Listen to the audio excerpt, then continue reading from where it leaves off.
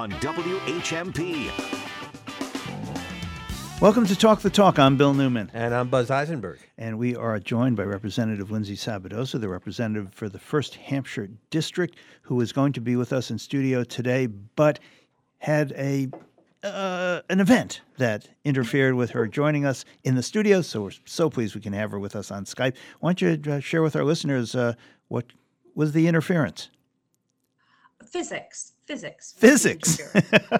And before anyone thinks that involves like a car accident, no, it does not. It actually involved physics test prep. My daughter, who is now a junior, has decided to take AP Physics, and there was some moments this morning that were a little tense as we tried to figure out the velocity at which a ruler falls if you know the displacement and that it is falling at an inconstant speed. So anyone who understands any of that should feel free to email me, because I have no idea what we were talking about. I emailed. I sent you a helpful suggestion, didn't I?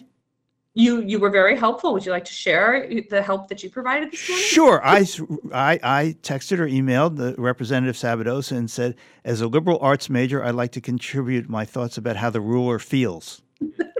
And I say that Vladimir Putin is a ruler who is falling at an inconstant rate. There we go. None of which will help on physics today, but I appreciate the ability to come on via Skype. And the next question on the test was, and how helpful were your mother's friends? Yes, I did say as she was leaving for school, we will find a physics tutor. Representative Sabadosa, I'd like to turn to the front page of today's Daily Hampshire Gazette. I suppose that for our listeners who say we know that Lindsay Sabadosa is a representative, and we have heard about the 1st Hampshire District, but let's just do a quick review. What are the towns and municipalities that you represent? What is the 1st Hampshire District? So the 1st Hampshire District is the city of Northampton and the towns of Chesterfield, Cummington, Goshen, Hatfield, Plainfield, West Hampton, Williamsburg, and Worthington. Thank you. Front page of today's Daily Hampshire Gazette, Dateline, Massachusetts. Bots with weapons face ban under bill. Sabadosa measure reflects industry concerns over semi-autonomous devices and drones. This by Scott Mertzbach, a staff writer with the Daily Hampshire Gazette. I'm going to read a couple sentences. In video shared over social media platforms, a robot dog with an attached machine gun illustrates the ease some people could have weaponizing this advanced technology, bringing new dangers to the public from drones and various robotic devices. And then, this is an actual physical newspaper for those who are not familiar with that. But you are on the radio, so people cannot see it, although they can hear it. There we go.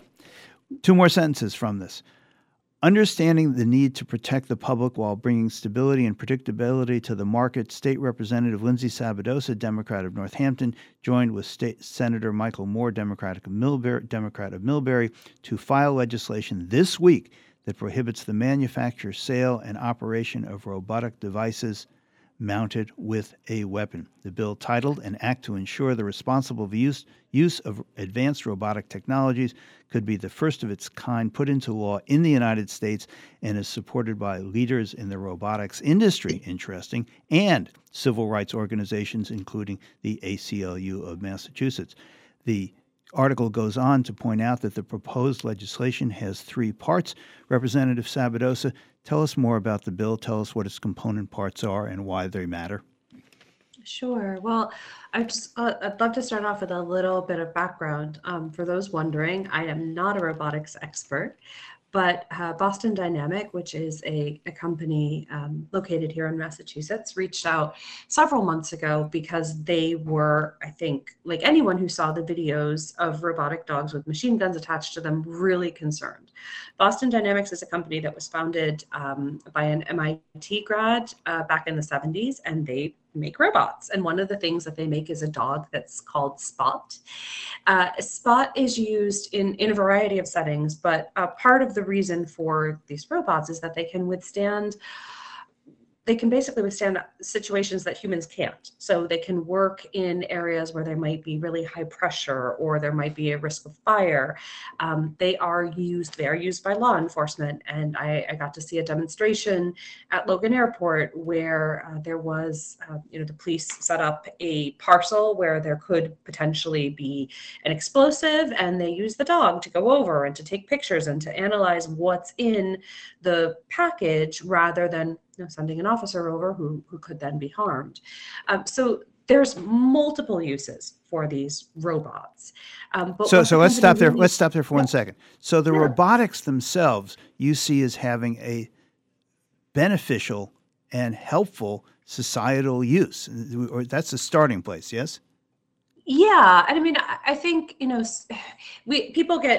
media has definitely fed us a lot of images of robots. So I just want to make sure we're kind of setting what these are, right? These are not like Terminator style human robots. These are not, people who are they don't look like people. They look like dogs, and they're doing things that are dangerous and difficult, and that humans probably shouldn't be doing.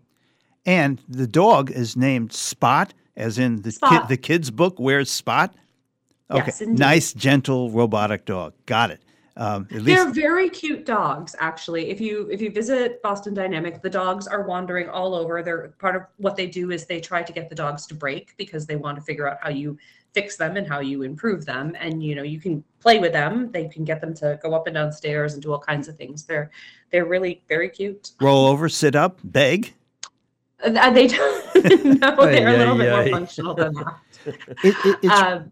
It's really, but Boston. I'm sorry. No, I do want to get you. I think you're going to the same place. The question I have for you, which is really interesting to me, that the industry is actually proposing and endorsing regulation of itself. Tell us about that, and then get to the three component parts of the bill, if you would, please, Representative. Right. Well, the industry, again, I mean, we saw these videos, and I think, Boston Dynamic would be the first to say these were not their robots that were in the videos. They were produced overseas, as often happens. There are sort of these knockoffs that are made. But the video that showed the robot being weaponized went viral. And so thousands of people around the world had this idea that you could stick guns on a robot and potentially do really dangerous and serious harm to others. And really the point of the robots is the exact opposite. Like, how can we prevent human death and injury by taking over some of these really dangerous things? So Boston Dynamics said it's time for us to come forward and to say we want some sort of regulation, because by getting ahead of it, we can perhaps, we're not playing catch up. We are right out the gate saying that this is something that can't be done. The bill that you are co-sponsoring in the State House of Representatives has a number of pieces to it, and I would like to ask you about them. They are noted in today's Daily Hampshire Gazette, again, front page story. It says the bill contains three primary provisions related to robots, drones, and other uncrewed robotic devices in Massachusetts. The first is banning the sale and use of robotic devices with weapons. So let's hear about that. Right. So, I mean, I think what we're just trying to do is, as you said, to ban the sale. I mean, it doesn't include law enforcement. I mean, it does put guardrails around that, but it's just really about you and I can't walk into a store and purchase a robot that is going to be weaponized. And this bill, as I understand it, is reported in the Gazette, bans the usage of robotic devices to physically restrain an individual. Until I read that, it hadn't occurred to me that that was possible. But now that I know it's possible, I'm really glad your bill is going to stop it. Yes. So no, but in fairness, these robots, what law enforcement, public safety thinks is, if there's a bomb, you could send one of these robots in to take care of the bomb. If there's we just saw somebody captured by a real live dog down in Pennsylvania who was, an escaped convict who had been convicted of murder. So things like that is what public safety likes the idea of a robot for. Instead of endangering a human being, these robots can do it. I think that's the general positive impression that people have, right? Right. And I mean, I would add a little bit more context, even, these robots have also been used in situations where hostages have been taken. You don't just want to necessarily send people in because you want to make sure you're protecting the hostages, but at the same time, the robot can sort of give a scan of what the room looks like. It's not going to hurt anybody. It's a dog, so it looks a lot more friendly, and it's been helpful to de-escalate situations as well. So it was important to us that we weren't restricting some of the good uses. Again, no one wants any of these robots to be used in dangerous ways, and that is really the focus of the bill. But I think it's really important for me personally to stress that there are very good uses, because again, I think the sort of Terminator-esque image that we get when we think of robots is that these are dangerous. Well, a robot with 4 legs and a bushy tail named Spot does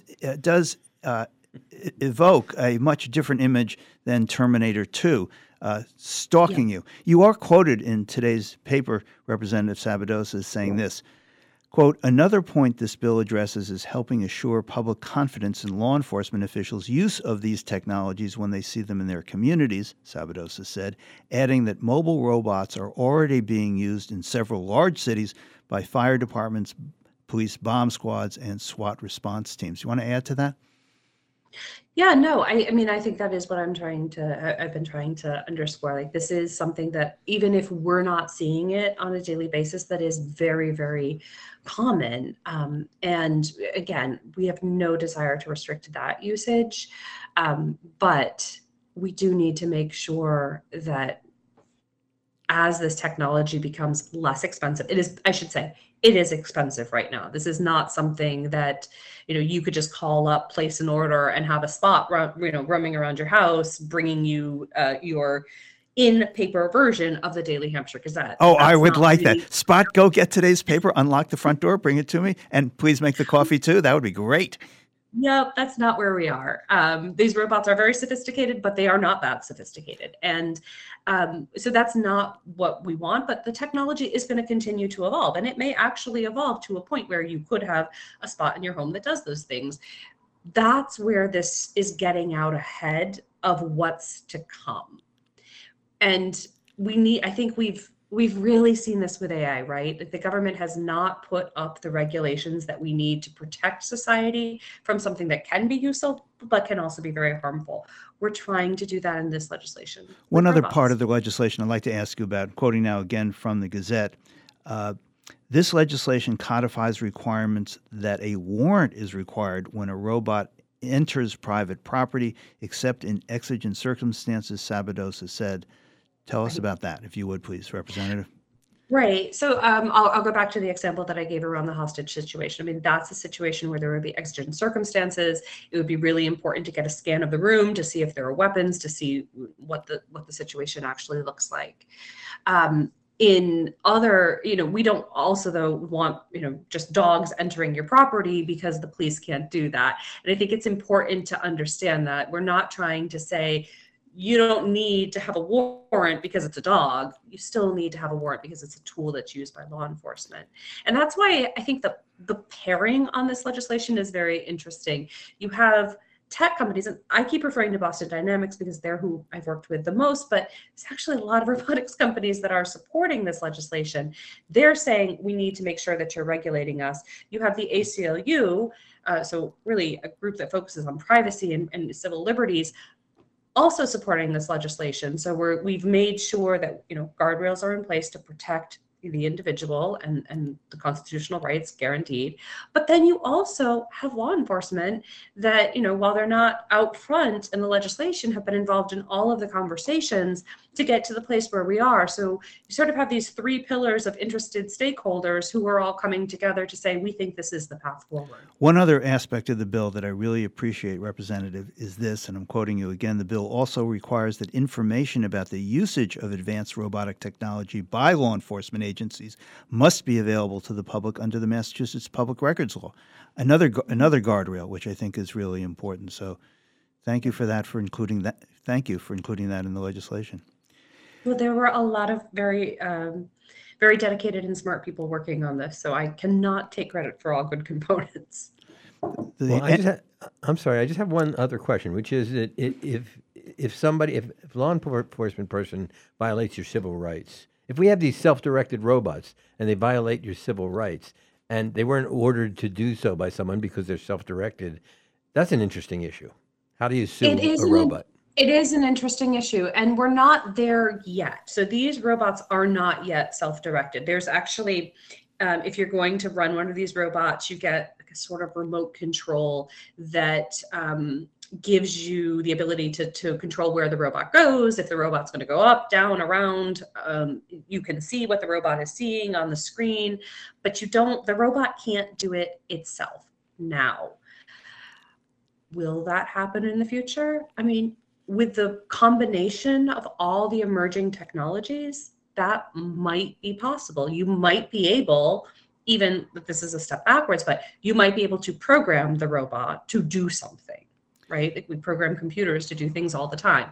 You could potentially, without being physically present in the future, not now, program the robot. What does that mean? And those are questions that I'm not sure we fully answered in the legislation, but I do think would at this point go back to the person who did the programming if there was a liability issue. The end of the article in today's Daily Hampshire Gazette quotes Kate Crockford, who is the director of the Technology for Liberty program at the ACLU of Massachusetts. She says this: Hollywood often paints a vivid picture of the dystopian future filled with robotic violence, but we have the power to ensure those images stay in the realm of fiction. Representative Sabadosa, thank you for introducing this bill. We'll be back with more with the representative from the 1st Hampshire District, Lindsay Sabadosa, right after this. Yeah. What is it good for? Absolutely nothing. Say it again, y'all.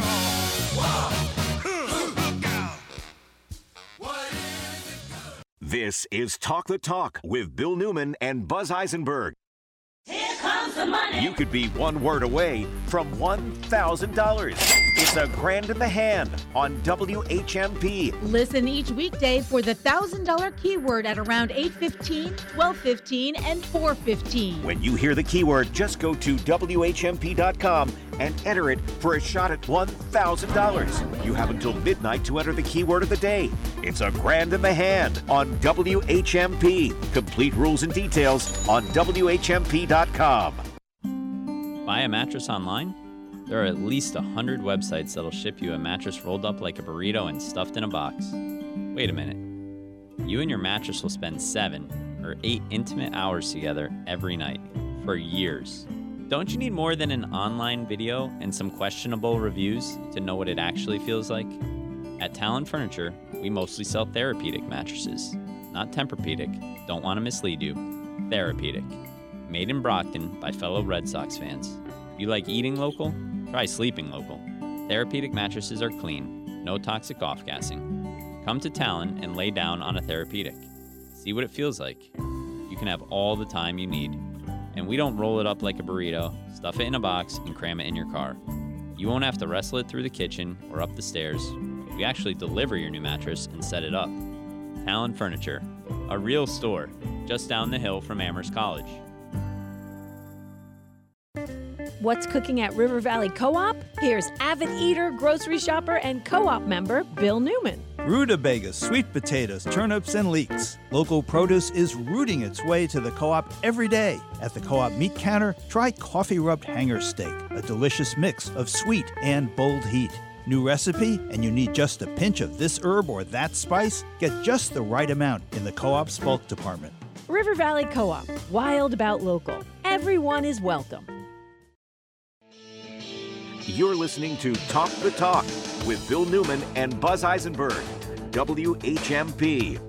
We continue our conversation with the representative from the 1st Hampshire District, Representative Lindsay Sabadosa. During the break, Buzz and I and the representative had continued a conversation on a different topic other than robots, but a really important one. Buzz, why don't you bring our listeners in to that conversation? Representative Sabadosa, the governor in the $56 billion plus budget vetoed a number of provisions, but two that I'm particularly concerned about, and I wonder what you have to say about.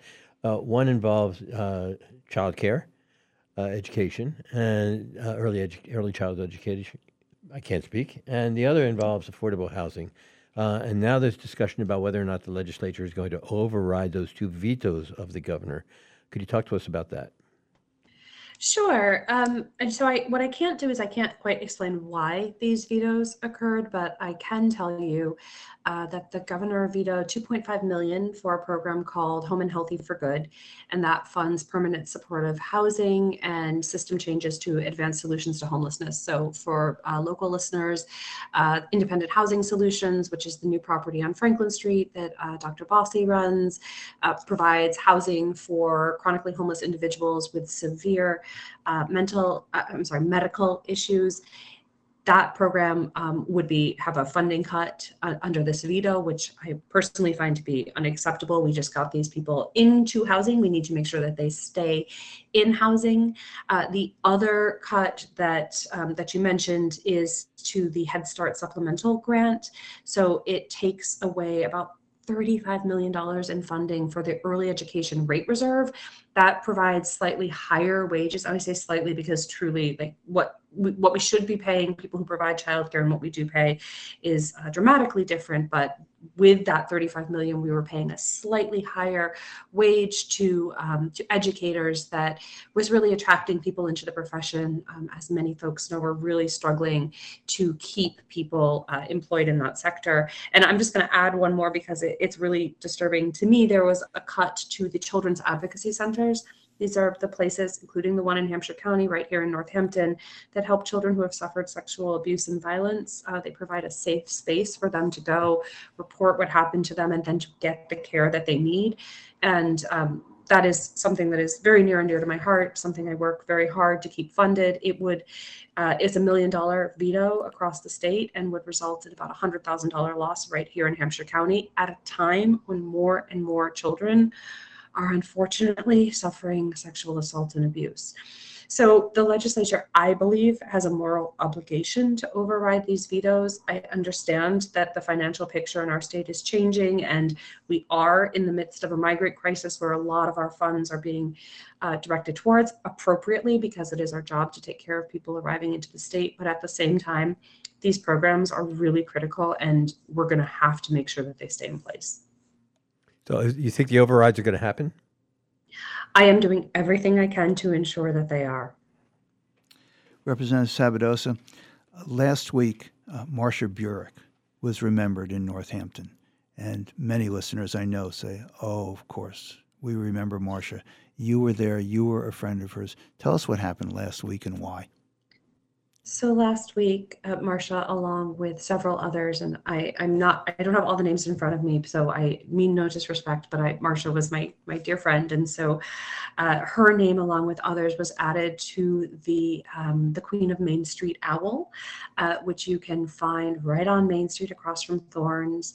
It was an honor reserved for those who really dedicated their heart and soul to improving downtown Northampton. Marcia was certainly one of those people. Marcia was not only just a champion for downtown, but she was also a Wellesley alum. So we shared that connection. And I saw her son the other day who said, wow, if you and Marcia were friends and you were both Wellesley alums and into politics, you probably could never stop talking. And that was true. Marcia loved to share stories of her time at college, her friendship with Madeleine Albright, her relationships with China, and the different things that she'd accomplished over life. And I have to say, most especially her wonderful relationship with her granddaughter, Sam, of whom she could not have been more proud. And it was just an honor to know her and spend time with her. And I hope that there are people who are listening who had that opportunity. And if you didn't, you missed an amazing woman. Yeah, we should note that Marcia Burek was a chief aide to the mayor of Northampton for many years. She was deeply involved in downtown. She was a mover and shaker in politics in Northampton and in the development of Northampton and the revitalization of downtown, and involved in civic issues, had civic engagement of a magnitude and a depth of caring that all of us should hope to emulate. She was a wonderful, beautiful person. She died about a year ago, and we really, really appreciate the city and you commemorating her and all she did for all of us. Thank you, Lindsay Sabadosa. Really appreciate you and your time. Thank you.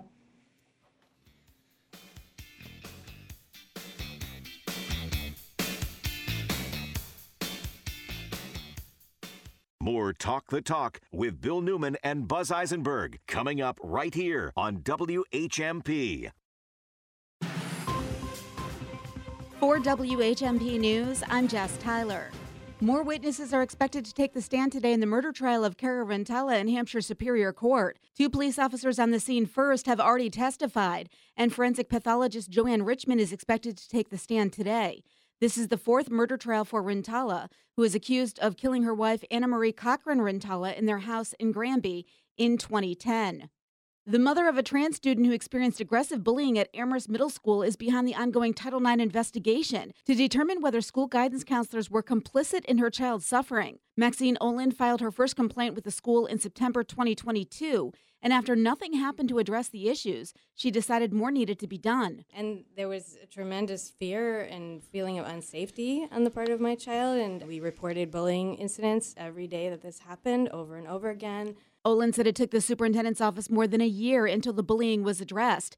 The ongoing Title IX investigation will determine who is at fault for the gender-based discrimination happening in the school. And gates opened for the Big E this morning. Today is Be a Kid for a Day, Military Appreciation Day, with $12 admission for everyone and free admission for veterans and active military. New foods this year include the Bacon Bomb, Maple Bacon Hot Dogs, Nashville Hot Chicken Pizza, and frosting shots. There will also be nearly 50 performances on the E stage throughout the 2 weeks of the fair, which runs today through October 1st. Partly sunny this morning, mostly cloudy this afternoon. Breezy all day, a high of 68 to 72. Mostly cloudy and breezy tonight, overnight low of 48 to 54. Mostly cloudy, windy tomorrow as we're on the far outskirts of Hurricane Lee. Just a slight chance for a shower, a high of 70 to 74. Sun cloud mix, upper 70s on Sunday. I'm 22 News Storm Team meteorologist Brian Lapis, 1015 WHMP. A Northampton man contends with his slow passage into blindness. What's that like? Andrew Leland's new book, The Country of the Blind, is part memoir, part historical and cultural investigation. Leland's determined not to merely survive the transition, but to revel in that, which makes blindness enlightening, accepting uncertainty, connecting with others across differences. Warm and funny, The Country of the Blind is an exhilarating tour of a way of being most of us have never paused to consider. Pick up The Country of the Blind at Northampton's independent bookstore, Broadside Bookshop. A Coleman tent for how much? Coleman sleeping bags. You've never seen prices like these. The Coleman truckload sale, now at Yankee Candle Village. Coleman lanterns and flashlights, tents and sleeping bags, stoves and grills, and those Coleman coolers. Save 20, 40, up to 75% on first quality outdoor gear from Coleman. The Coleman truckload sale, going on right now through Sunday at Yankee Candle Village in South Deerfield. You're a nonprofit doing good work in the community. You want to let people know? That's easy. Talk to Hannah. Tell her you want to have a PSA on WHMP. If you're a community nonprofit, WHMP helps you communicate. Have an event? Need donations? Volunteers? Talk to Hannah. She'll help you craft a message and we'll run it at no cost. Hi, it's Hannah. Email me at hward@whmp.com or call me at 586-7400. WHMP News, Information, and the Arts, and messages from community nonprofits.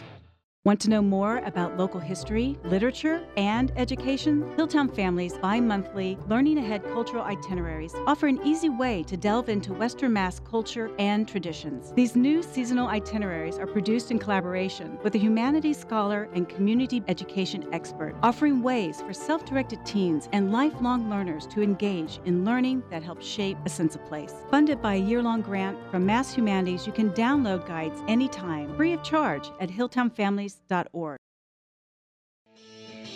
You're listening to Talk the Talk with Bill Newman and Buzz Eisenberg, WHMP. We welcome back to the show Max Page, who is the president of the Massachusetts Teachers Association, and Nellie Taylor, who works at the Labor Center at UMass Amherst as a member of the Professional Staff Union. Two labor people on the show today. I really appreciate your coming on because I want your perspective on the strike against the auto worker strike against the auto manufacturers. Let's start with you, Max Page. You've been involved in the labor movement for decades. What's your take? Well, I think this is an historic moment. I mean, the UAW has decided to go on strike. First thing, they're doing it against all three of the big three, they're so-called, Ford, GM, and Stellantis.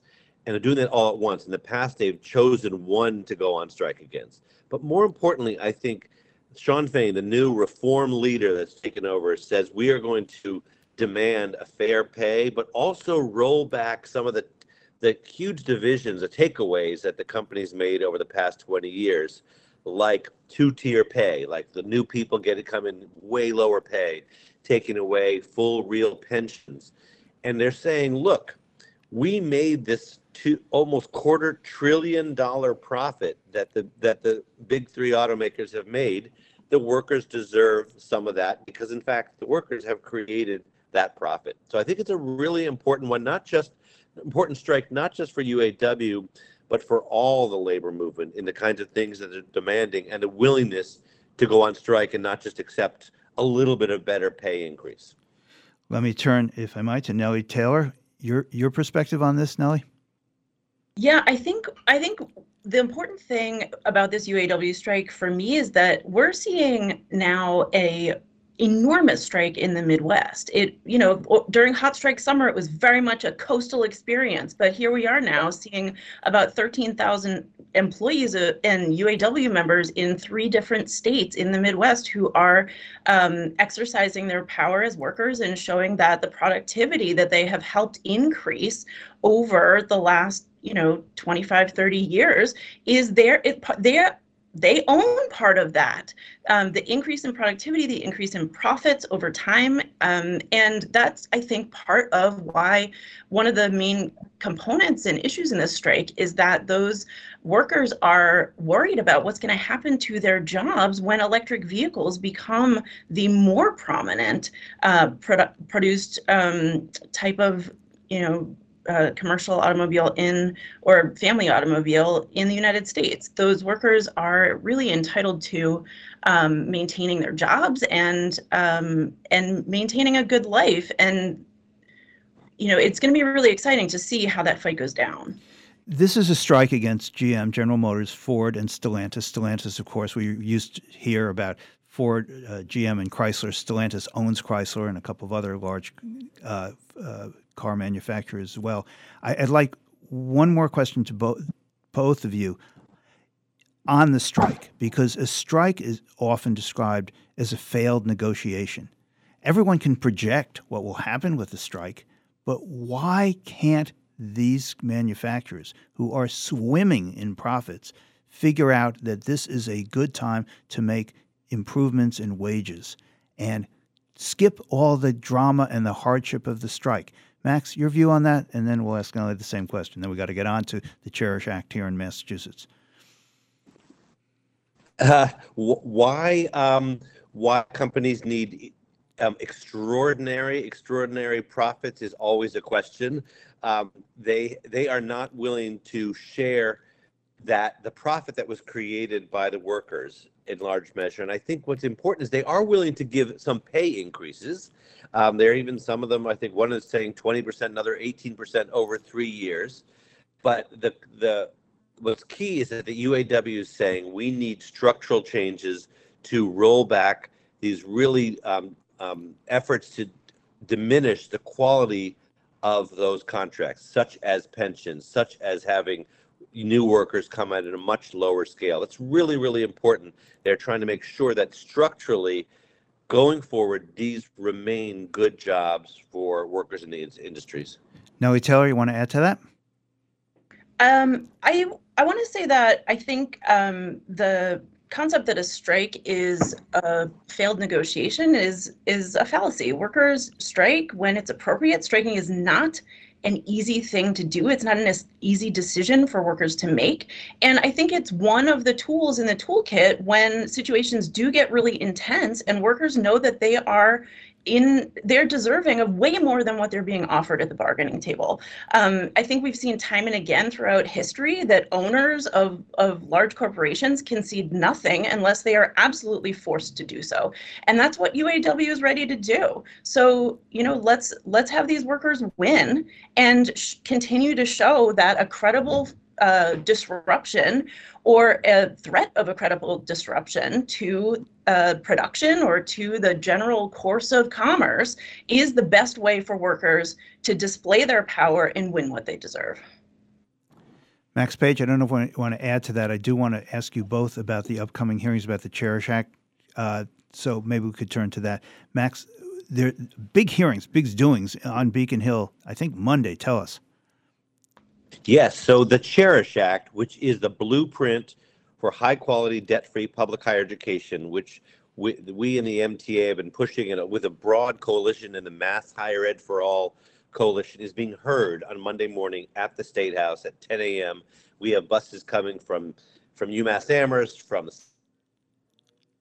South Coast, from the North, from Boston, all to converge on the State House to talk about why we need to have true debt-free public higher education for every resident as a way to achieve greater racial and economic justice, but also invest in the quality of our public colleges and universities. That means fair pay and sufficient numbers of staff and faculty and green buildings, outstanding repaired buildings for our students and our staff and faculty. And that's what's being heard. It is being sponsored by the main Senate sponsor is our own Senator Joe Comerford.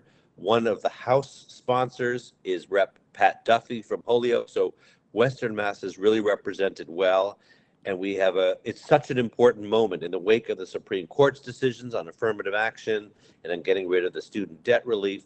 The game for education justice is in our public colleges and universities. And we have an opportunity this year right now that we've never had quite before. Explain this to me, if you would, please. The Cherish Act you just described as a blueprint. It's not, I don't think, the actual money. So tell me if I understand that correctly. I'd like to know then, what does the bill actually accomplish other than saying, here are our goals? Why is it more than an aspirational statement? No, it obligates the state. If they pass the Cherish Act as written, it would obligate the state to make sure that young people going to our public colleges and universities would graduate debt-free. That means an obligation to spend the money necessary to achieve that. It would obligate them to provide the sufficient staff to provide the guidance services, the counseling, so that students get to graduation. It would obligate them to start taking over the costs of the buildings, which they used to pay for, but now is shunted off to the campuses so that it becomes student debt. So there's a bunch of things in their bill that actually obligate future administrations and legislatures to fulfill. So in that way, it is getting closer to establishing public higher education as a right in the way that we have with K-12 education. Nellie Taylor, I could see you on my screen nodding. Our listeners couldn't, but why don't you share that nod with our listeners? So I think what Max, I want to highlight 2 points that Max just made. The first one is that students deserve access to public education at the higher ed level in Massachusetts. Our student bodies at our public colleges and universities do not yet represent the population of Massachusetts. I think that's important for people to recognize, even, and especially, Max made the point about the Supreme Court and affirmative action. We have more work to do as higher education institutions to ensure that students who are high achieving at the high school level have the opportunity, with or without support from their families, in order to attend and take advantage of the entire range of opportunities at our outstanding and absolutely incredible higher education institutions in this state. I cannot stress to you enough how much the idea of taking on debt scares kids in a way that I did not hear about when I was a student applying to colleges in Massachusetts 25 years ago. When I taught high school mathematics at a public school in Massachusetts for 13 years. And during that time, my most high achieving students were often telling me that they were going to choose to go to a community college for 2 years to do their general ed requirements before they decided to apply to another institution. And the reason they were doing that is because they could not afford a 4-year degree at a higher ed institution, a public university or college in Massachusetts. And this really is a disruption to the concept of a 4-year degree. Max Page, the hearing on the Cherish Act is when, and people can participate how? It is on Monday, starting at 10 a.m. in Gardner Auditorium. It is also available to be watched via Zoom from the State House website. Max Page is the president of the Massachusetts Teachers Association. Nellie Taylor works at the UMass Labor Center, a member of the Professional Staff Union. Thank you both so very much. Good luck Monday. Thanks, Bill. Thanks, Buzz.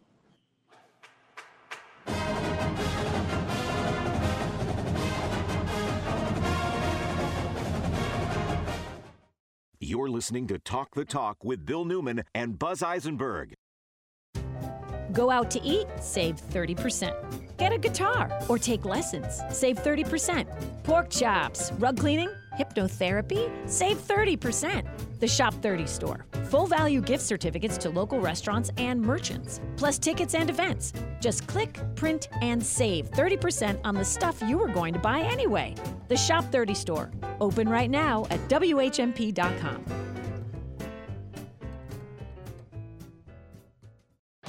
Find local news and local talk for the Valley.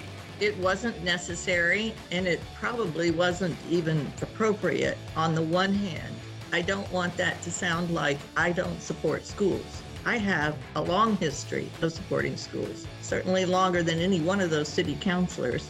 Where the heart of the Pioneer Valley lives. 1015 and 1400 WHMP. News, information, and the arts.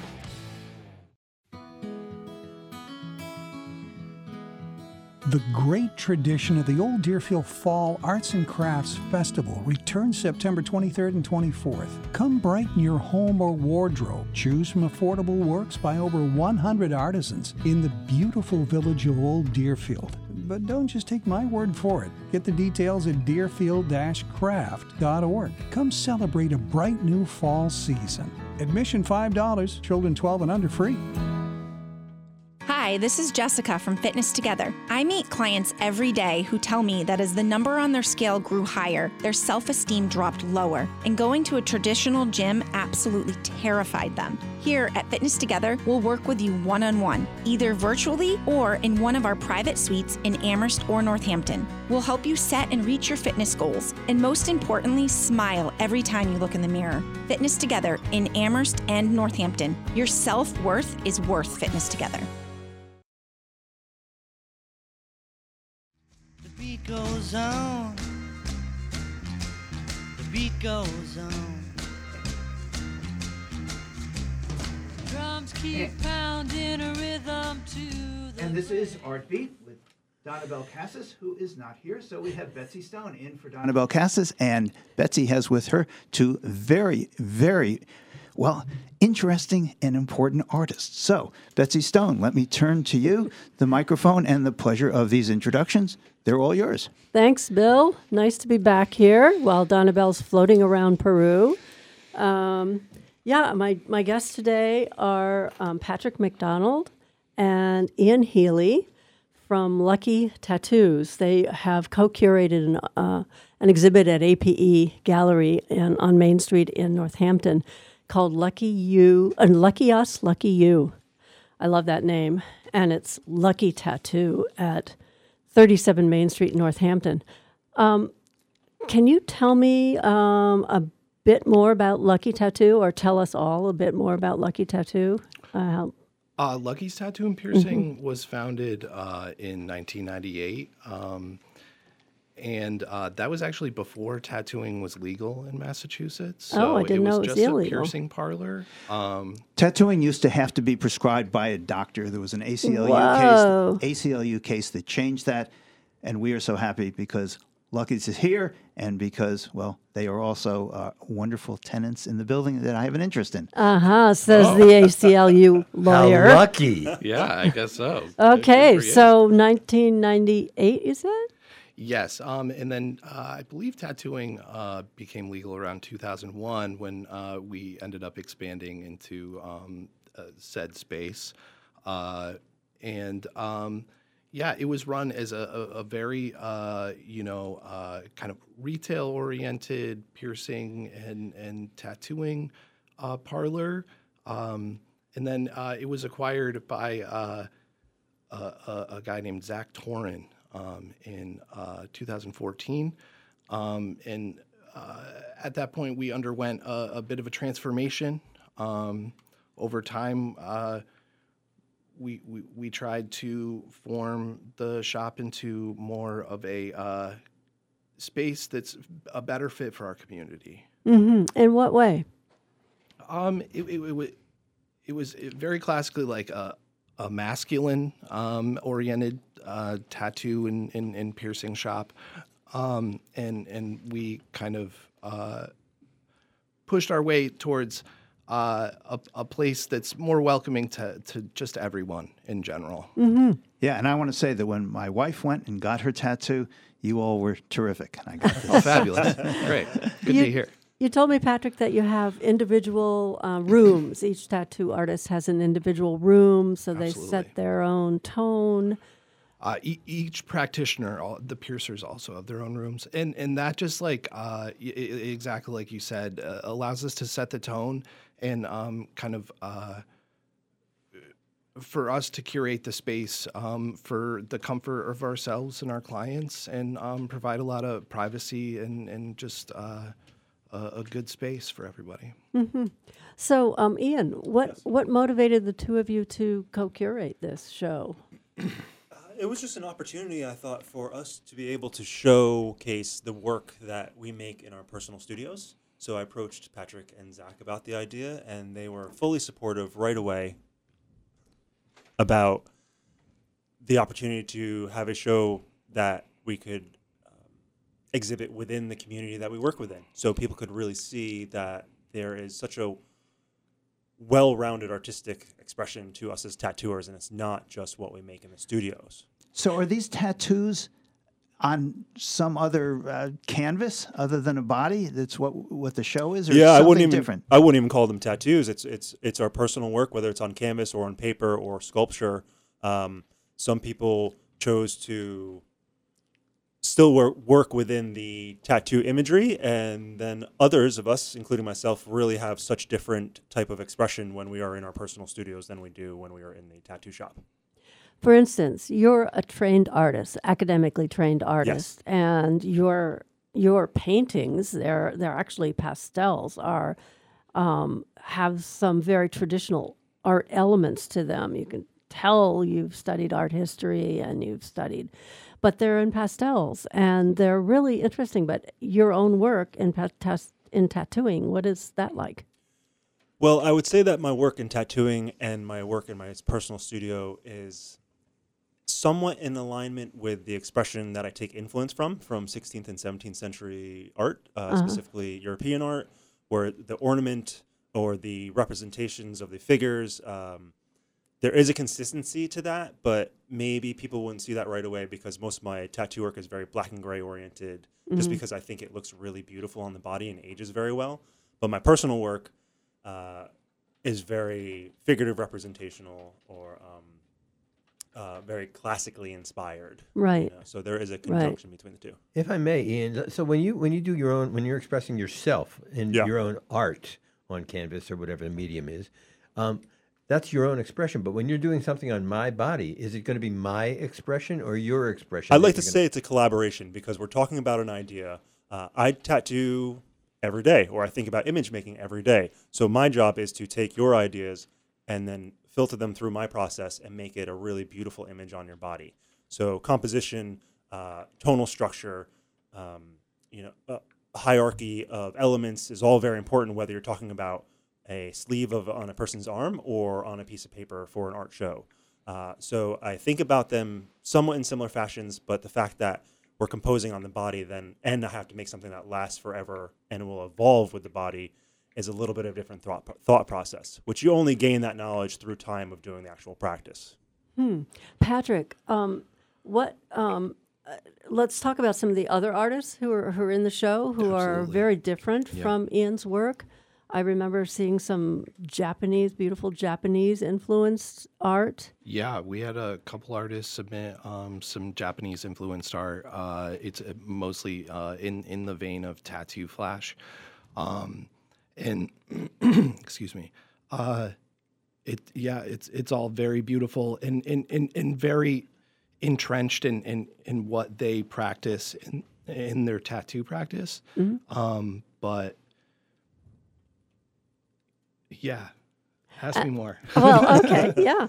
Well, yeah, I'm thinking back on when you gave me a tour of the gallery, and we're talking about APE Gallery in downtown Northampton on Main Street, yes, where this Lucky You, Lucky Us show is co-curated by our guests Patrick McDonald and Ian Healey from Lucky's Tattoo. So there was another artist who really struck me, who had large animals floating in the air, large canvases of paintings. Who is that artist, and what's his tattoo work like? That's Charles Rouse, who is I believe he's been tattooing for about 10 years.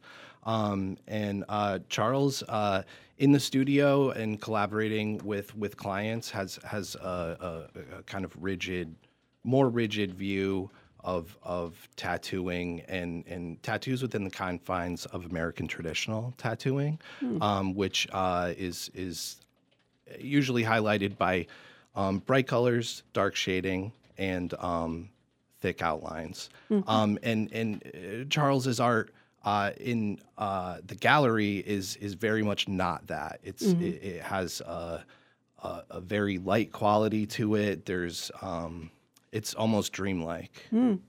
It's beautiful and very painterly. And I think it's interesting for his work that his tattoo work is so linear in style, and then his personal work is so just tonal and airy, and the complete opposite, really. Yeah, it speaks to the juxtaposition of well, we could talk about this for a long time, but we have to wrap up. And I just want to say there's a whole range. I remember some very sweet drawings, line drawings, botanical type drawings there also. So there's a whole range, and I hope you can go to the show. It's really fascinating. Which is at APE Gallery on Main Street. Hours, days? How long will it be up for? Whoa, yeah. It'll be opens up till at the 11. 24th. They do open at 11. I believe their summer hours are Wednesday to Sunday. I think you're right about that. Okay, yeah. We leave it there. Thank you. Thank you. This has been ArtBeat with Betsy Stone in for Donna Belcassis and Ian Healey and Patrick McDonald from Lucky's Tattoo. Go to APE. You're going to enjoy yourself a lot. Thank you all so very much. This has been ArtBeat. The beat goes on. Drums keep pounding a rhythm to the I'm Lisa Riley. Join me every Saturday at 9:30 a.m. here on WHMP as we share stories that shine a light on justice-involved individuals or just underdogs in the game of life, their struggles, their successes, and the many resources and opportunities available for those who are hustling to carve a new path and prove that failure isn't final. So unlock your future, rewrite your story. This is the Hustler Files. Dear Massachusetts, marijuana is now legal for adult use. Keep your kids and pets safe by keeping all cannabis products in child-resistant packaging. Store your cannabis in a lockbox out of sight and out of reach from your children, and teach them that cannabis and alcohol are for adults only, and that prescription medications are only meant for the person they are prescribed for. Brought to you by the Northampton Prevention Coalition, working together to protect the developing brain. WHMP Northampton and WRSI HD2 Turners Falls, WHMP.com, a Northampton Radio Group station. It's 10 o'clock. This is CBS News on the Hour, presented by Indeed.com. I'm Deborah Rodriguez. United Auto Workers have made history after walking off their jobs at midnight. This is our generation's defining moment. The money is there. The cause is righteous. The world is watching. Union President Shawn Fain as members strike the big three at 3 different plants in 3 different states. Correspondent Chris Van Cleve is in Detroit. The workers feel this first, the businesses feel it second, suppliers feel it third, and then the larger economy starts to feel it from there. President Biden is expected to speak about the strike sometime today. Correspondent Ed O'Keefe is at the White House. That may come after another round of phone calls potentially to the UAW and auto company leadership this morning to see if there's any hope of trying to salvage this. The Labor Department and a handful of White House senior aides have been point people for the administration with the union and with the auto companies. Two of the plants affected by the strikes produce some of the most popular trucks and SUVs, Jeep Wranglers and Ford Broncos. After a deluge of rain, flooding, sinkholes, and tornadoes, New England is about to get slammed by a weakened Hurricane Lee. The system's expected to make landfall in Maine or coastal Canada over the weekend.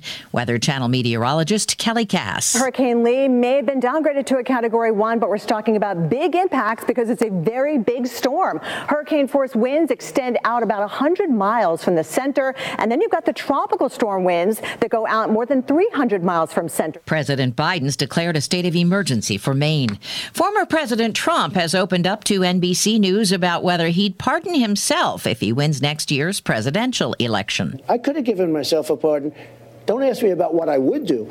I could have, the last day, I could have had a pardon done that would have saved me all of these lawyers and all of these fake charges. Bottom line, he says it's unlikely he would pardon himself.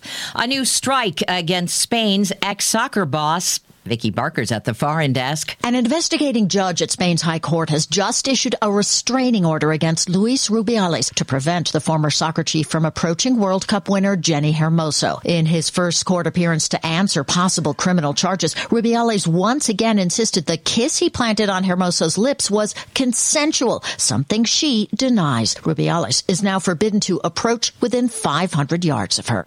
He's best known for his voluptuous depictions in paintings and massive sculptures. Colombia's president says artist Fernando Botero has died at the age of 91. Friend tells the Washington Post he suffered from pneumonia and Parkinson's disease. This is CBS News. You need to hire fast and hire right? You need Indeed. Their all-in-one hiring platform helps you attract, interview, and hire candidates efficiently. Visit Indeed.com/credit.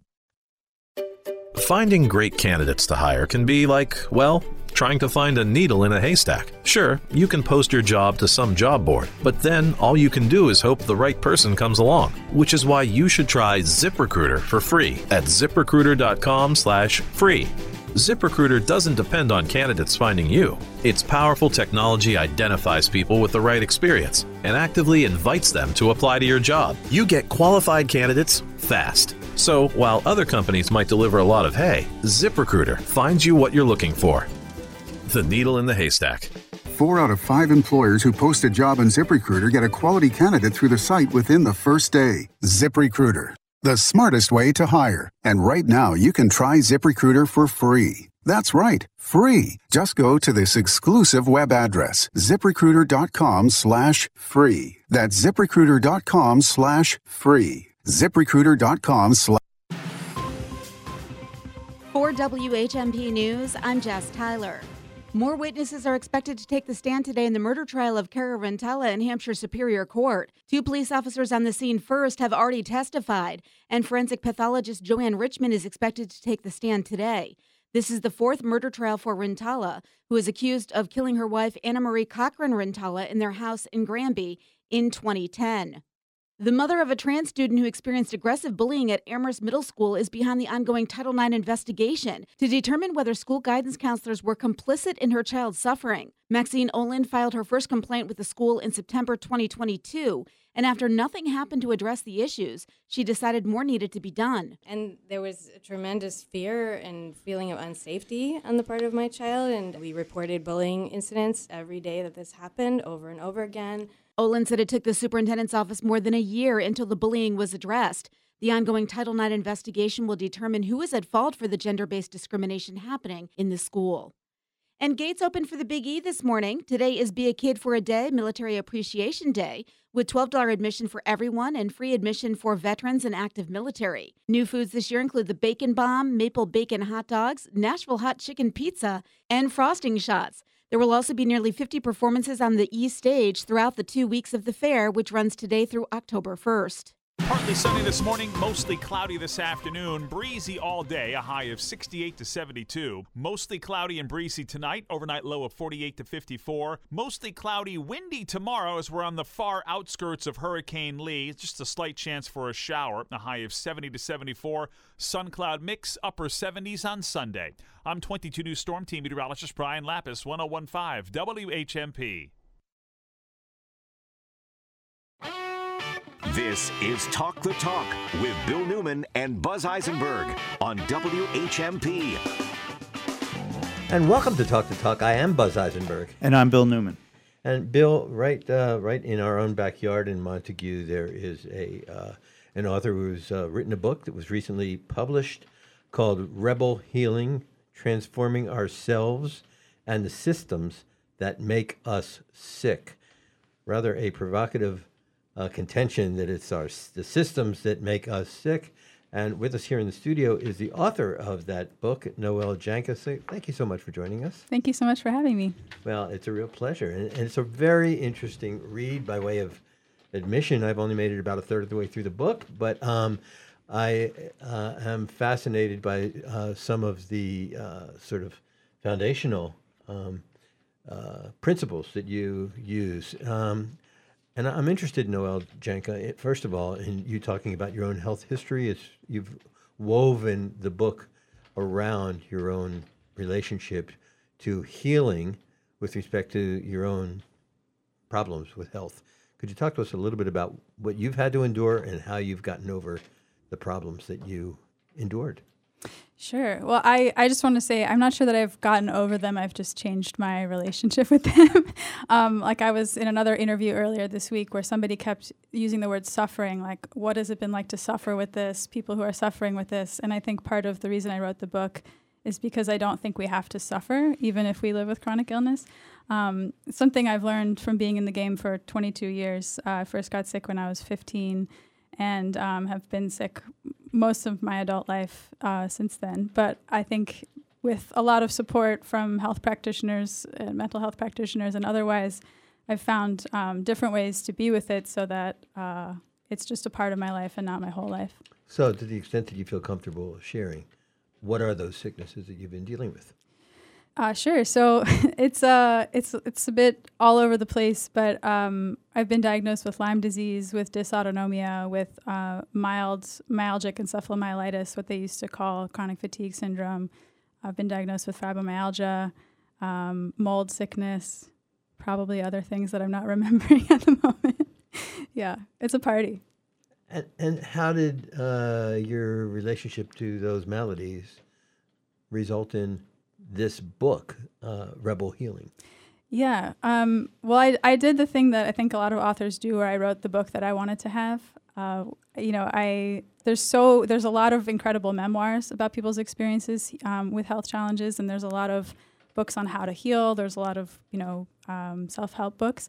But I felt like there wasn't anything that was bridging the gap between the two, and there was kind of a missing story about the context in which we're healing. Like a lot of books about healing are sort of like, if you do all this meditation and you do all this yoga and you drink your celery juice, you're going to get better. And I felt like that was really gaslighting when, in fact, our society in many ways really sets us up to be ill and doesn't support us to heal. Well, you yourself are a yoga teacher, a yoga instructor. So yoga is part of what you consider to be healing thyself, right? Mm-hmm. And how is that? How is it that yoga is part of that process? Well, I think not even just the asana, the physical aspects of yoga, but the philosophy of yoga can be really supportive in the healing journey. I also think that a lot of the way that we've done yoga in America is not necessarily healing, but I think that it has a lot to teach us in terms of non-attachment, for example, and being able to live with health challenges and accept the changes that come with that without it totally ruining our lives.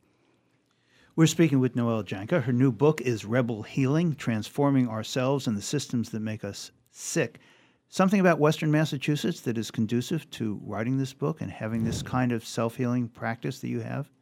Yeah, I mean, I think we can't really throw a stone in Western Mass without hitting a healer. So there's a lot of people here who have taught me a lot. Yeah, and we don't need to hit anyone with stones because we have enough healthcare needs here. But I mean, one of the things I talk about in the book is the importance of reconnecting with ourselves, reconnecting with each other, reconnecting with the land, with the divine, with our ancestors. And I do think that, the caretakers of this land throughout history have done such a good job. I think you can feel it when you're out and about in this area. And how long have you lived here? Off and on for 5 years, 6 years.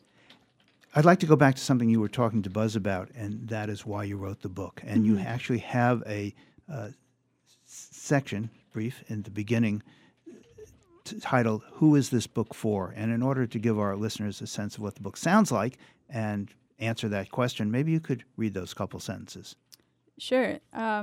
This book is for everyone who's been dismissed in the doctor's office, everyone who has had to see way too many doctors to get a diagnosis, and everyone who does not have a diagnosis or doesn't resonate with the diagnoses they've been given.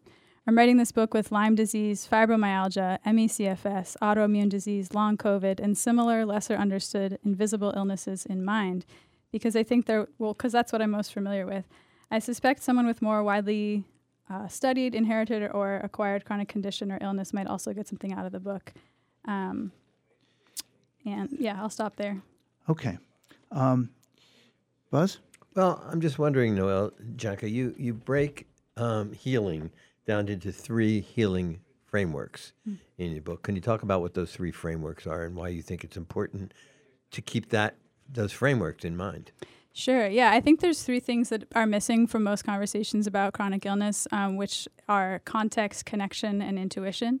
So context is, as I spoke to you a little bit before, understanding that we're healing within a society that doesn't necessarily support wellness, isn't really setting us up to heal, doesn't have good systems of care.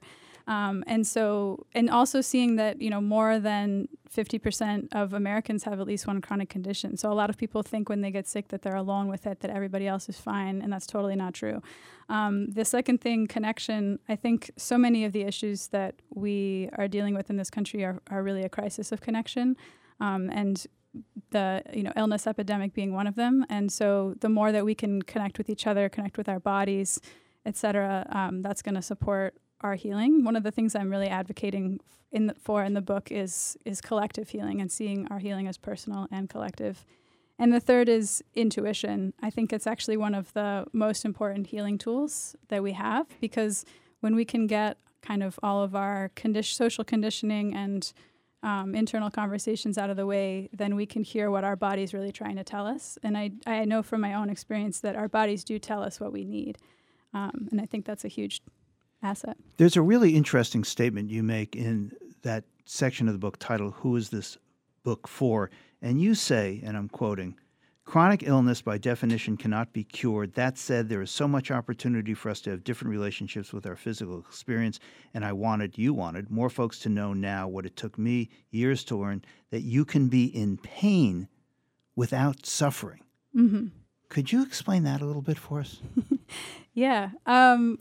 So anyone who's familiar with Buddhism has some experience with this, but it's the difference between, it's kind of how you hold the pain, the difference between giving the pain your attention and then, acknowledging the pain, but being able to give your attention to other things as well. And that's a practice minute by minute, day by day, year by year for a lot of us.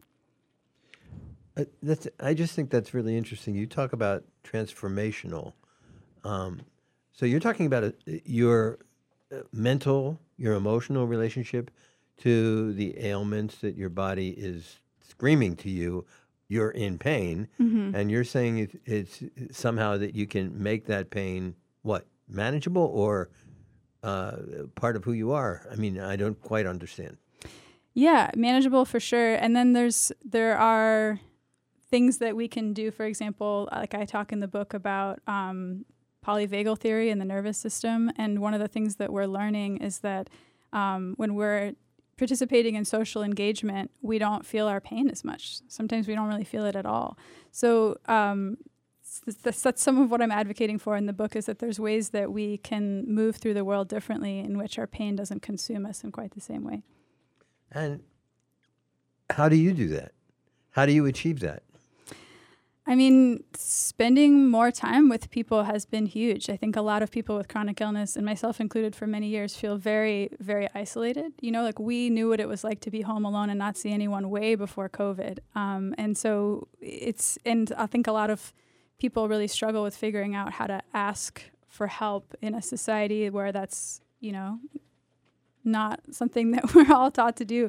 And so for some of us, it's like inviting people to come over and lie on the floor with us because that's all that we can do. And, you know, for years I was like, no one wants to come over and lie on the floor with me. But it turns out some people do. And when they do, and when I have them come do that, I feel better. So that's just one example. Just collectivism, you think, is part of the healing process. 100%. Bill, I'm sorry. No, I was going to ask. There is a part of the book that I found fascinating, and that is the idea of using intuition. Something that, frankly, never occurred to me really as a principle for healing. Could you explain that to us, and maybe even read a bit of what that part of the book? But first, explain it to us. Explain for those of us in the back of the class. What does that mean? Yeah. So this is a lot of the work that I do with my coaching clients. You know, when people talk about going with their gut or listening to their gut, it's really practicing and cultivating. Or that maybe practice. Literal? Listen to what your stomach is telling you? Sure. Yeah, literally. And also sometimes I'll have clients, you know, close their eyes, take a few deep breaths, put their hand on their belly and say, okay, what does your belly think about taking this job? What does your belly think about this relationship that you're in? People get information, you know, and it's different than the information that they get from their heads. Like an example from my life is I didn't consult my intuition before getting the first COVID vaccine. I was just ready to see people, ready to get vaccinated. And I had a terrible reaction that kind of laid me on my back for more than a year. But later I thought maybe I should go get a booster. I asked my intuition. I got, yes, you should get the booster. You should get the Moderna. I did. Didn't get sick. Was totally fine. So I find that again and again, when I ask my intuition and I listen to it and I follow it, things go well. And when I don't, they don't. Noelle Janka, there's a very large criticism of Western medicine here, and the systems that we've developed in order to treat lack of wellness, right? Mm-hmm. And for a long time, I mean, Bill and I remember well when we were younger. It was a big, first of all, it's Western versus Eastern. Buzz, I don't remember younger so well anymore. I'd like to be very upfront about that. Well, I think Noelle can help you with that memory problem, but no. But seriously, the Western versus Eastern, acupuncture and acupressure and massage and that sort of stuff. But you're talking about something that's spiritual, right? That's a relationship to yourself, to supplement what medical practices provide. You're not opposed to medical practices here, and you recognize it in your book. And you talk about everything when you talk about people understanding their own history, even using DNA tests to understand what your ancestral sort of background is.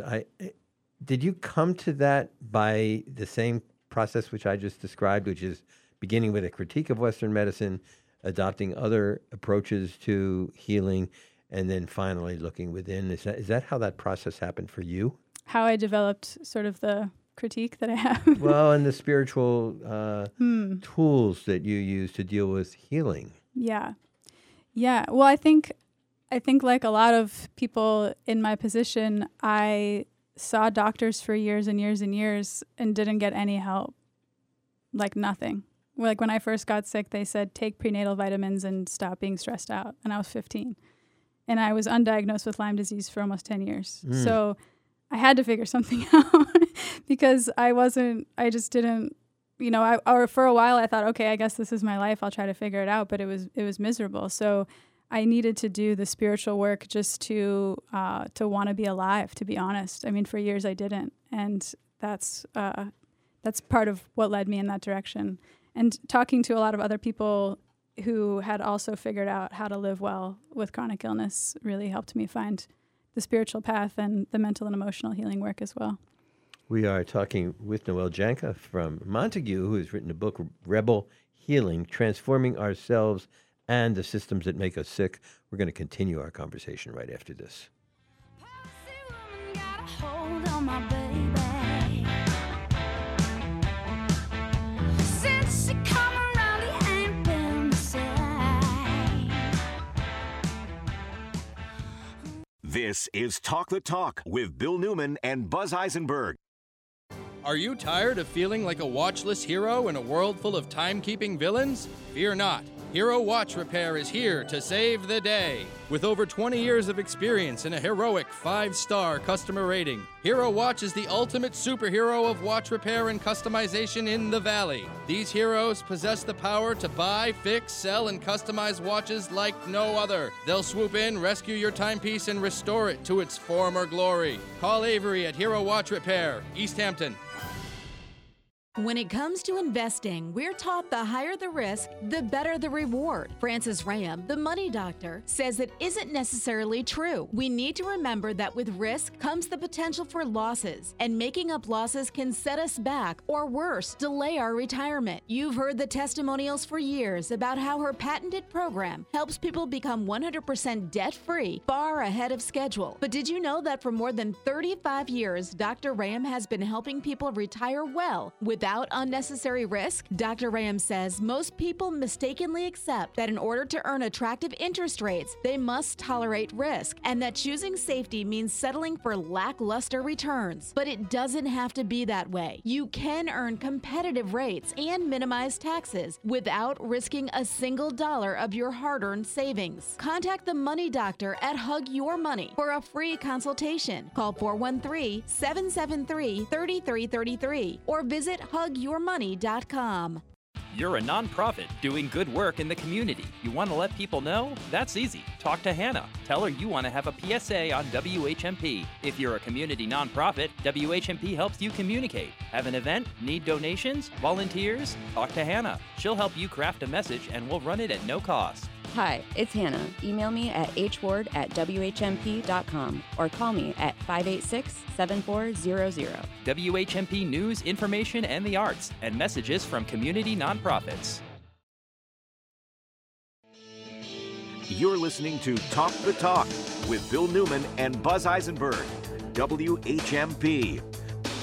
And we are continuing our conversation with Noelle Janka from Montague, who's written a book. The book title is Rebel Healing, Transforming Ourselves and the Systems That Make Us Sick. And before we continue our conversation, I'd like to know, Noelle, there is an event coming up, I guess the launch of this book, right? Can you tell us about that? Yeah, so the book is officially launching on Tuesday, the 19th. The ebook will be free on Amazon for 5 days. So if folks want to go get a free copy of the book, that's available. And then there's going to be a virtual launch party on Zoom on Thursday, the 21st at 6:30, and everyone is welcome to come learn more about the book. And how could they get the Zoom address? Yeah, so that'll be on my website at noellejanka.com. So NOELLEJANKA. Or if you Google Rebel Healing, you'll find it. Let me do that a little slower. NOELLEJANKA. And that is where you can get the link to the Zoom. What time is the Zoom going to happen? 6:30 p.m. Yeah. It just has a lovely cadence, NOELLEJANKA. It does, except that that first E is an umlaut over it. And I don't know, when I wrote to you, I was trying to, how do I reproduce that E that's there in the book? And I just couldn't. Honestly, sometimes I just cut and paste myself to save time.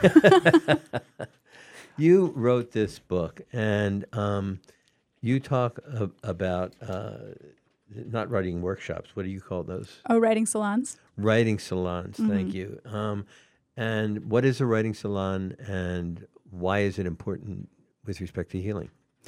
Yeah, so I run writing salons in what's called the gateless writing method, and it's a really beautiful opportunity for folks to kind of tap into their deepest wells of creativity and self-expression, because people write, read, and give feedback, but it's only positive feedback. We talk about what we like in the writing, and so that allows people to write about some of their most intense experiences, knowing that they're not going to get criticized. And I have some folks that have been doing it with me for 3 years, and most of them are folks with health challenges.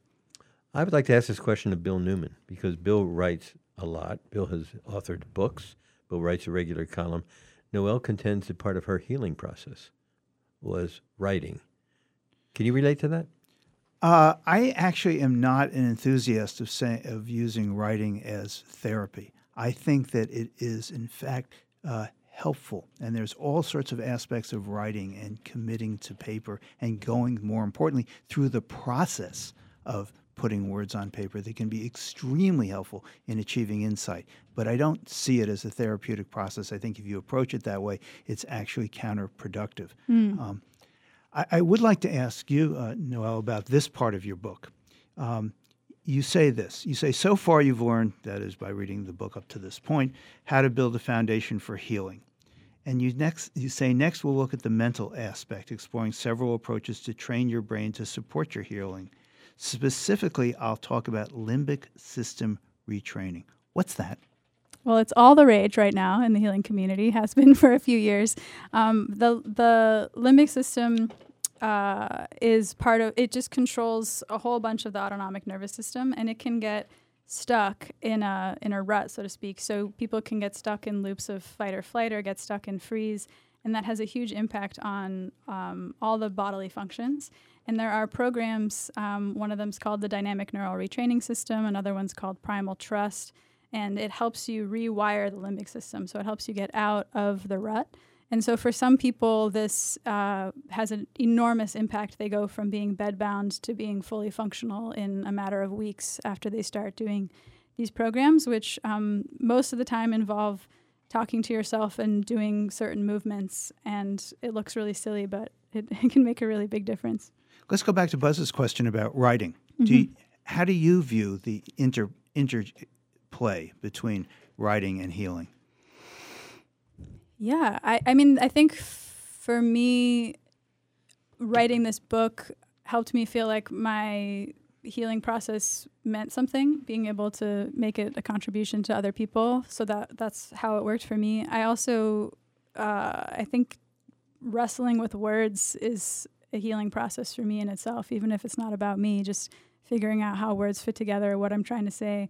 Like the process of, I don't know if you've had this experience, Bill, but for me, the process of editing was completely different from the process of writing. And that in itself was healing, just to have something to work on and wrestle with. Editing is different because editing makes you commit. And that is something that is really important. Is this really what I want to say? And that helps bring clarity to your own thoughts. I am a big fan of the notion of writing as a process of thinking. And the book that I love, it's a little book, it's years old, and it's called Thinking on Paper. And it's the process of writing that clarifies your thoughts. I don't know that that's exactly therapeutic, but it is helpful in terms of learning what you actually believe or making you get to a conclusion about what you actually believe. Yeah, 100%. Noelle Janka, there is something else that you write about that really hit home for me, and that's because anybody who's been dealing with the criminal justice system for a long time, the critique about holding people in isolation has been something that we have written about and argued about in court and the living room, for that matter.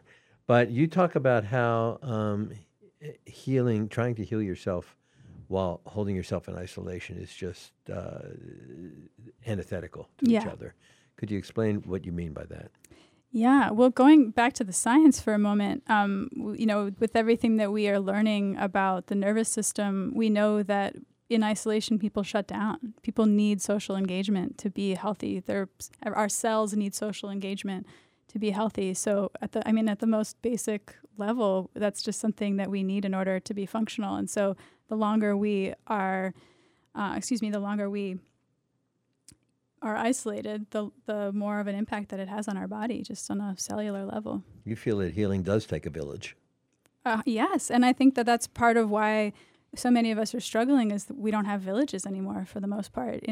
Like Robert Putnam talks about, in Bowling Alone, the decline in social capital, I think that's having a huge impact on our health as well.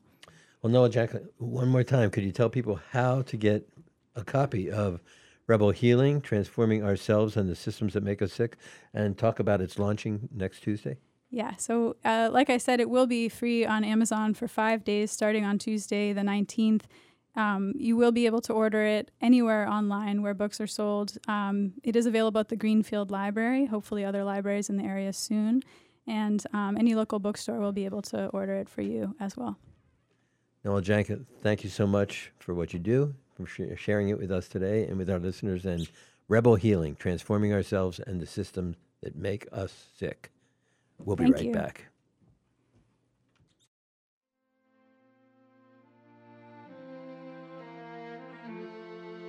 We'll gather at the brokenness, bring it to me now.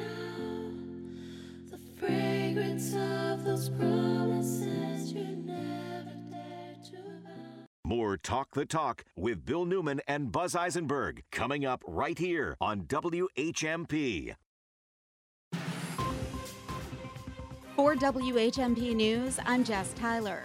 More witnesses are expected to take the stand today in the murder trial of Cara Rentella in Hampshire Superior Court. 2 police officers on the scene first have already testified, and forensic pathologist Joanne Richmond is expected to take the stand today.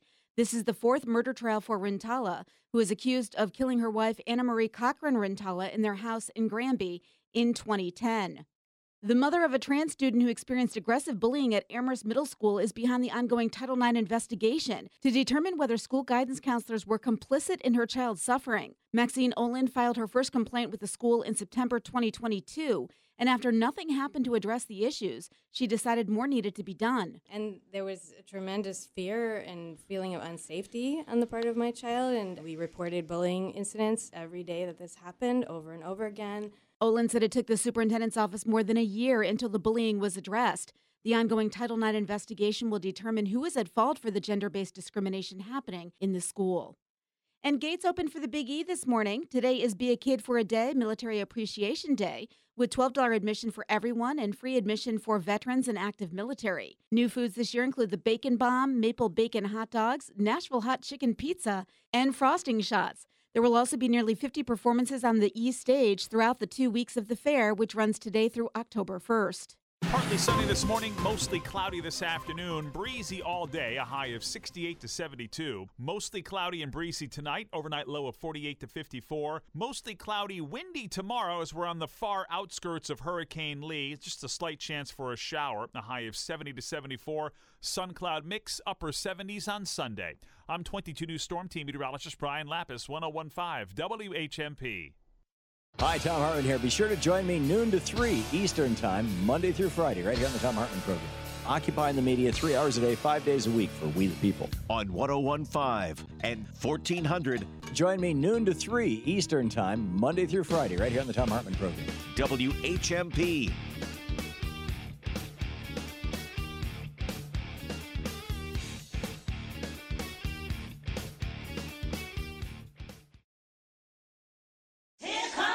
You could be one word away from $1,000. It's a grand in the hand on WHMP. Listen each weekday for the $1,000 keyword at around 8:15, 12:15, and 4:15. When you hear the keyword, just go to WHMP.com and enter it for a shot at $1,000. You have until midnight to enter the keyword of the day. It's a grand in the hand on WHMP. Complete rules and details on WHMP.com. Need a ride to the doctor? Tech support? Pictures hung? Looking to connect with others in the community? At Northampton Neighbors, our goal is to help seniors live independent, fulfilling lives by providing connection and support along the way. We are free of charge and offer a range of social and volunteer opportunities, as well as services for members 55 and older in Northampton, Florence, and Leeds. Membership in Northampton Neighbors is about more than aging in place. It's about engaging in place, this place, the city of Northampton. We welcome one and all to join, volunteer, or donate to Northampton Neighbors. Together, we can create the community we all want to live in, now and in the future. Find us at northamptonneighbors.org or by calling 413-341-0160. Thank you.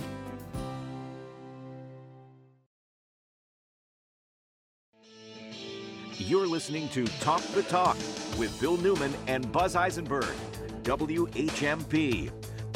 So on Saturday, September 23rd, rain or shine, there's a crazy thing, a parade that's going to be happening it's going to be given at 11 o'clock a.m. It's going to last a couple of hours, and it is called, well, let me ask Mark Karpel, what is it called? So it's called the Doozy Doo Parade, and it was... So the origin story of the Doozy Doo Parade is that I'm a member of Northampton Neighbors. I'm on the board, and I would watch people in the early years try to generate funds for the organization. Northampton Neighbors is the largest what are called virtual villages in the United States by far, and one of only a few that does everything it does for free. We don't charge anything. So we have to figure out how to generate funds. And I would watch people work for 3 months on a $4,000 grant. Sometimes they get it, sometimes they wouldn't. And I couldn't help noticing that Safe Passage was generating quite a lot of funding with the hot chocolate run. So I thought, could we come up with a signature event for Northampton Neighbors? A hot chocolate run that doesn't involve hot chocolate or a run. Exactly. Okay. I'm following this so far, kind of. So... No, I was just saying, I have read that this was inspired. The Doozy Doo Parade was inspired by Pasadena's Doodah Parade, which is an alternative to the Rose Bowl Parade. Is that right? That is right. So I was trying to think of what we could do, and I thought about a photograph I saw in the Daily Hampshire Gazette in 1978 that I've never forgotten. It was a photograph from Pasadena's first 1978 Doodah Parade. It was all investment bankers with attaché cases, and they were making coordinated movements with their attaché cases. So very serious and very silly. And they are the precision briefcase marching drill team. And I just thought that was hilarious. And I thought, how could Northampton How could Northampton ever find enough briefcases to do that? No, how could they never have had a Doodah Parade before? And I thought, that's the ticket. We'll put them together. Okay, spend 1 minute for us. What's Northampton Neighbors?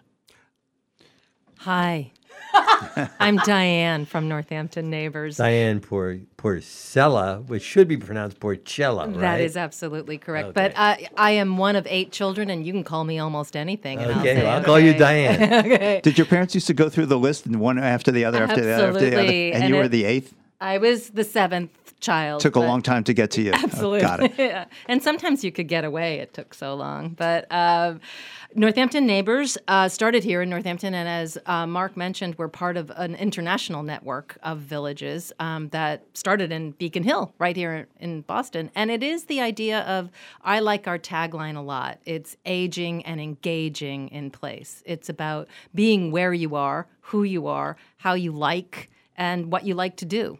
And what makes you feel good is a lot of what Northampton Neighbors is. What Mark talks about with our programs and services is sometimes we all need a little help, or what we see is we want to offer a little help. So that's what Northampton Neighbors does. It's about making connections between people. Well, the Doozy Doo Parade is a fundraising event. What will those funds go to support? Our programs and services. A lot is run by volunteers, of course, but we have overhead. We have me. You're worth every penny. Thank you, Kelsey. And we want to expand. We want to be able to do more. A lot of what we're starting to do now, if we were a person, we'd be going into first grade. We're 6 years old. And now we're old enough to play well with others. So we align a lot with other community organizations. And sometimes that involves a little bit of funding. Take a half a minute or a minute and tell us a little more specifically what are the things that Northampton Neighbors offers. Because I think a lot of people, particularly younger people, say, I don't quite understand this jargon about services and helping. Let's and role needing. play. Okay. Hi, I'm Greta. I live over on Myrtle, and I need to get to the doctor. Hi, Greta. I'm Diane. We'd like to we can help you with that. As a Northampton neighbor, where do you need to go again? I need to go to my doctor on Atwood Drive. It's my internist, and it's a 10:30 appointment on Wednesday morning. All right, Greta. Let's get that set up. You can give me the ride? Absolutely. And it won't cost me a nickel? Not a penny. How's that? Mark, how are we going to pay for that?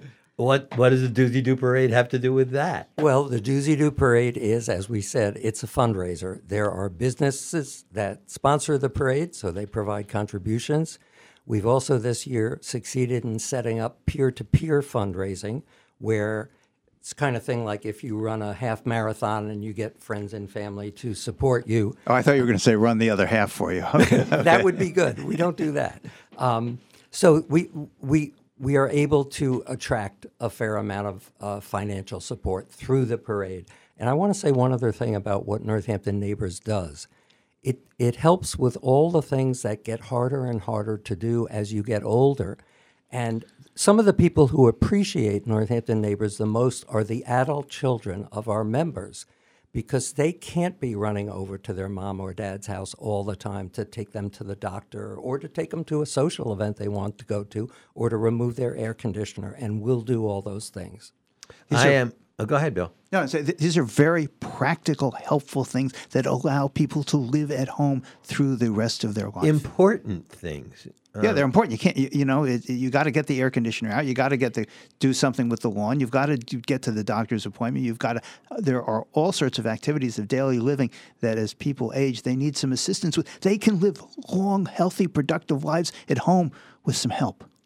And all of this, and Diana, the thing that I think is amazing about Northampton Neighbors, also emulated by Amherst Neighbors, is this is a self-generated community program. It didn't come from on high. It doesn't have sort of a federal program or mandate or funding associated. This is all our community, for our community, by our community. It's really quite extraordinary. No, you're absolutely right. And it definitely has that valley vibe. I mean, our village is different from every other village we know, but we all work together, and like Amherst and East Hampton, to learn from each other. But I also think that, some of these things are small and important, and, it can be actually kind of life-changing if your smoke detector battery has been beeping for 3 days and somebody does come over to replace the battery. Life-changing indeed. So I have a secret I'm going to disclose right now. Oh. Greta is not really Greta. Oh. Greta is Kelsey Flynn. Yes. And you're only like 19 years old, so why are you interested in Northampton Neighbors? Because I love our community, and anytime I can step up and be, in front of a microphone, sure, I will take that opportunity. That was you banging on the door, let me into the studio. I got it, Kelsey.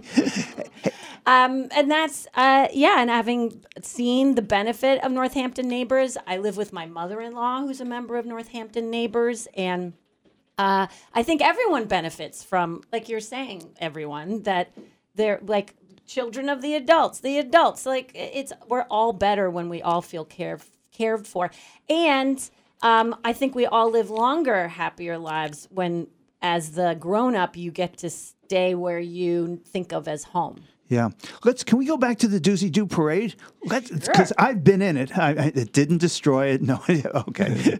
But it's great fun. Let's hear about the Doozy Doo parade. So, the idea is for it to be lighthearted, unconventional. I'll talk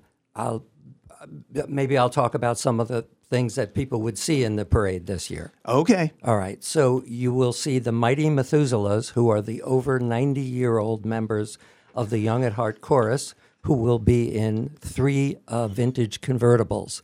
But because it's partly an intergenerational mixer, you'll also see a Boy Scout troop, a Girl Scout troop. You'll see girls from Girls Inc. You'll see kids from the Chinese... Girls Inc., the Holyoke program? Yes, Okay. Holyoke. Children from the Chinese Immersion School and from a dance school in East Hampton. And the Northampton High School Marching Band. The whole band will be in the parade. That was Greta.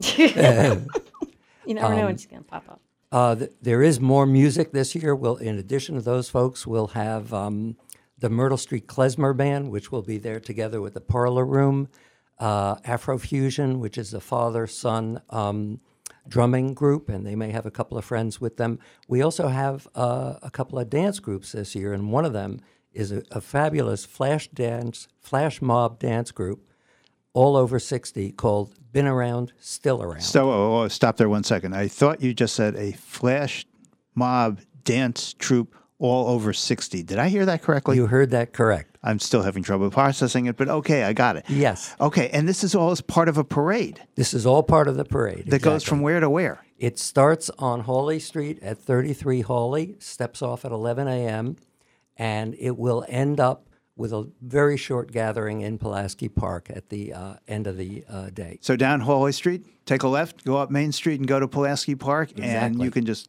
hang out on Main Street and watch the world go by. Exactly right. What is, Kelsey, Yes. what is a gargoyle mascot?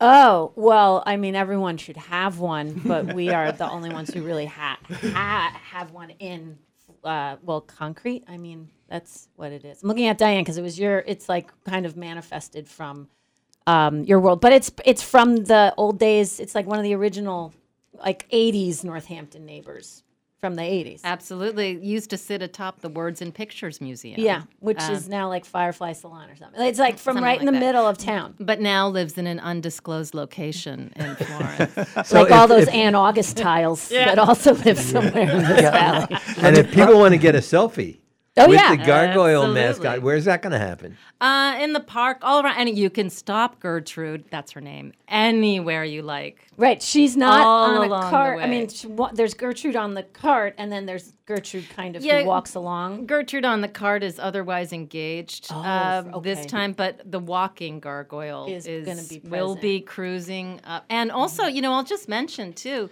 in addition to all the great groups that Mark mentioned, we welcome all of our Northampton neighbors and their neighbors too. If you want to watch with us, just come down to Hawley Street on the morning of the parade. We'd love to have you behind the banner. I'm still stuck on the gargoyle. Okay. So let me say a word about. Oh no, go ahead. Okay. Okay, and it seems to 30 me seconds, slightly Bill. Get in 30 seconds. oxymoronic. A walking gargoyle. Gargoyles don't walk. Help me.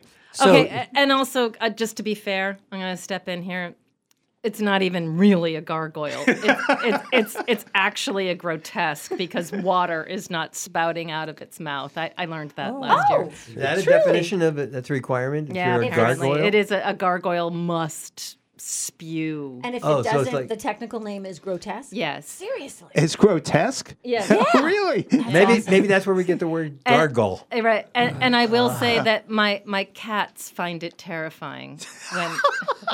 So you're telling us don't bring your cats to Main Street to watch the parade. That's the take-home lesson from this segment of the show. So one of the things that the parade is intended to be, it's intended to be a fundraiser to spread the word about Northampton neighbors, to be an intergenerational mixer, to challenge some conceptions about older people. But it's also meant to be a love letter to the city of Northampton. So when we were first thinking of it, I thought, I want anything that's really Northampton identified. And I happen to know where the actual gargoyle that used to sit on top of Main Street lived. And so last year we had the pedal people pulling that gargoyle through the parade. The gargoyle has retired. She's become a big celebrity. She's outgrown us. She's too big for us. She's not interested. She's retired. The gargoyle is on Social Security and Medicare. That's what you're telling us? That's what she... And Only in She may Northampton. get services from Northampton neighborhoods. She's really good. But so now we have our gargoyle mascot, which was created by George Kriebel and Claire Frierson, and it will be wandering along Main Street. We're going to continue our conversation with Mark Karpel, Kelsey Flynn, and Diane Porchella. And when we come back, and we're talking about the parade, the Doozy Doo parade. It's going to happen on September 23rd. It's going to launch at 11 a.m.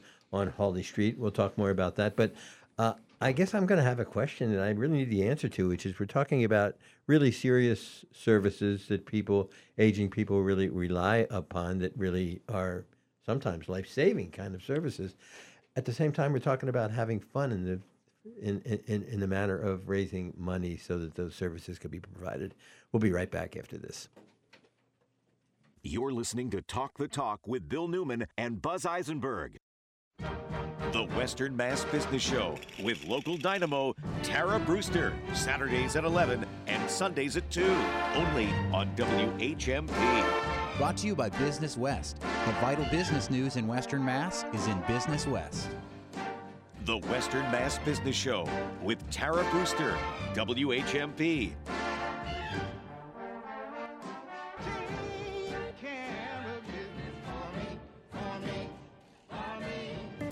What's cooking at River Valley Co-op? Here's avid eater, grocery shopper, and co-op member Bill Newman. Rutabagas, sweet potatoes, turnips, and leeks. Local produce is rooting its way to the co-op every day. At the co-op meat counter, try coffee-rubbed hanger steak, a delicious mix of sweet and bold heat.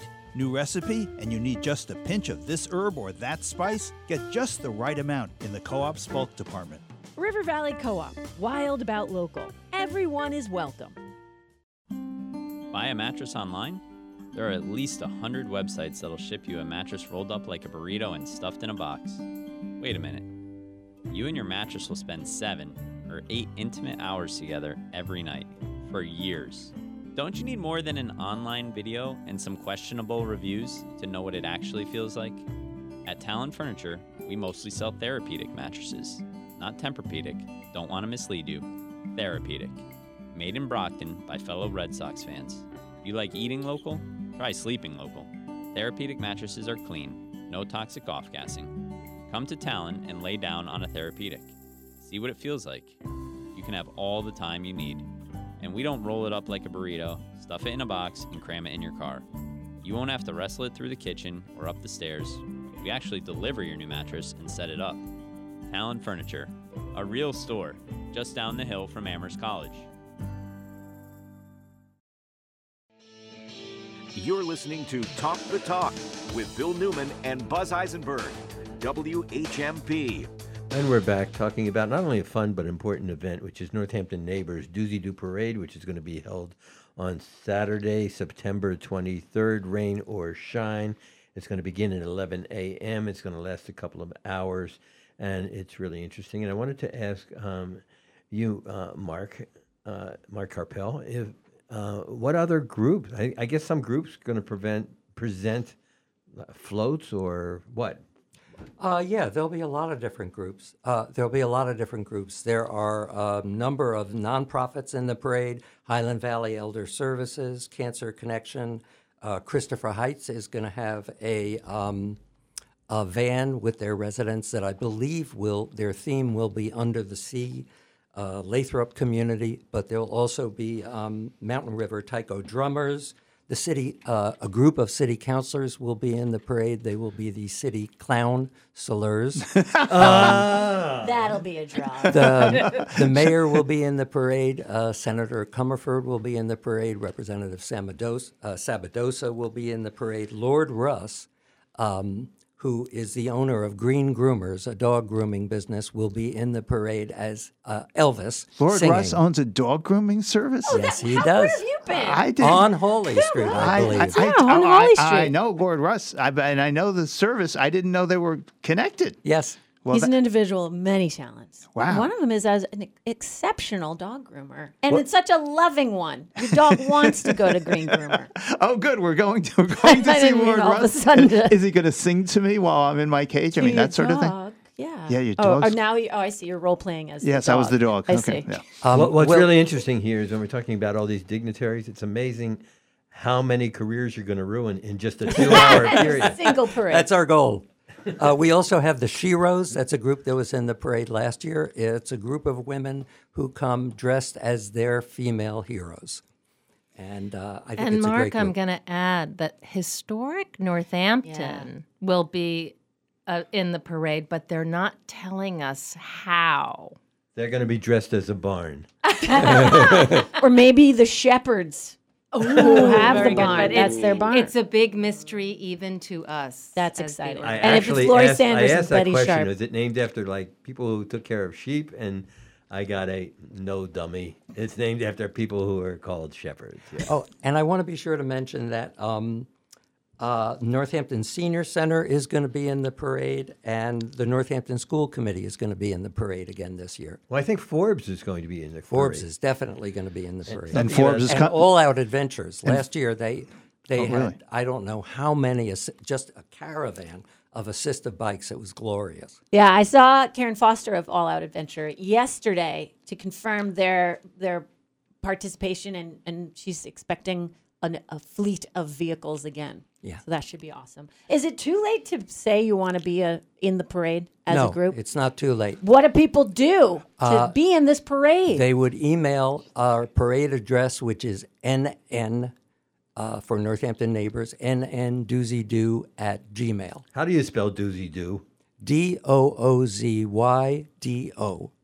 If you just go to Northampton Neighbors, do you have a sporting chance of getting to this? Yes. Okay. Well, you even have a website for the Doozy Doo. We have a What's website, that? which is doozydoo.org. That's amazing that was still available in 2022 when you started it. I would think all URLs are taken. So, Kelsey, are you marching?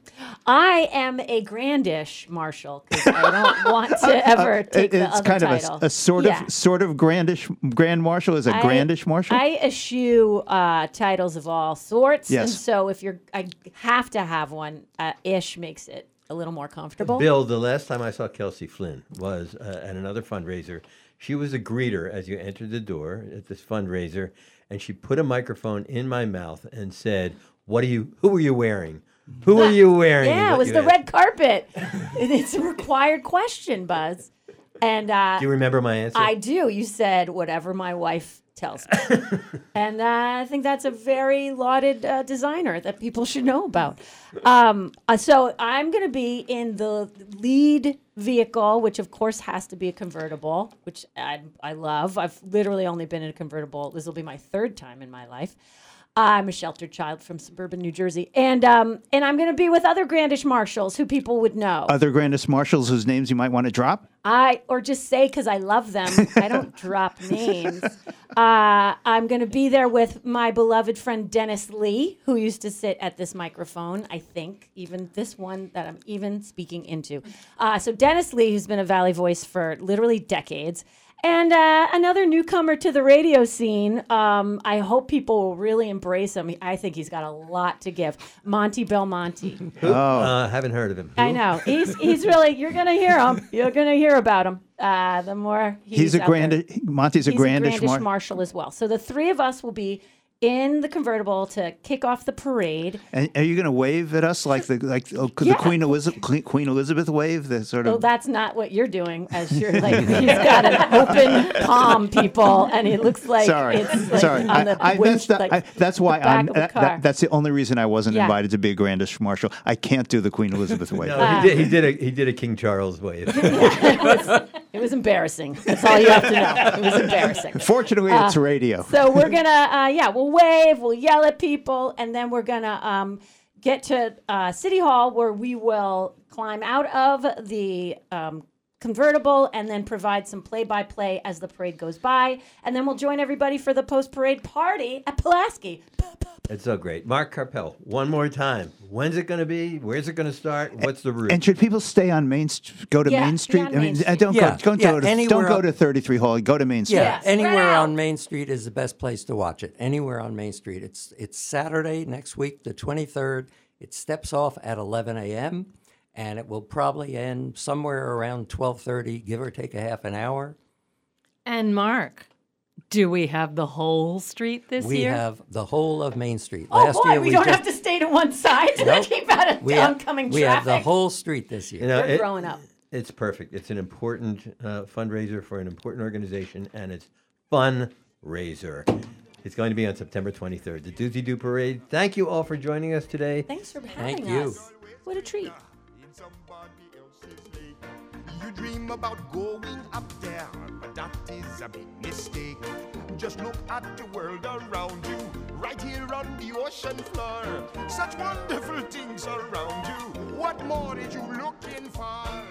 Under the 1.3 million meals provided to over 8,500 people in Franklin and Hampshire counties. The Amherst Survival Center, making sure our neighbors have the food they need. Join the Amherst Survival Center's Hike for Hunger. Sign up now, set a fundraising goal, and come October, hit the trails. Ask friends and family to support your goal and support the Amherst Survival Center's food and nutrition programs. Hike Mount Toby, explore Buffum Falls, hike wherever you like. Bring your people, bring your pup. Sign up at Hike for Hunger at the Amherst Survival Center website. Find local news and local talk for the Valley. If we didn't, go for this project, the cost to repair the schools is estimated at $80 million, and we don't get help with that. So this vote is absolutely the smartest financial choice, and it's getting a building that we desperately need for our educators and for our students. Where the heart of the Pioneer Valley lives. 101.5 and 14 Northampton and WRSI HD2 Turners Falls. WHMP.com, a Northampton Radio Group station. It's a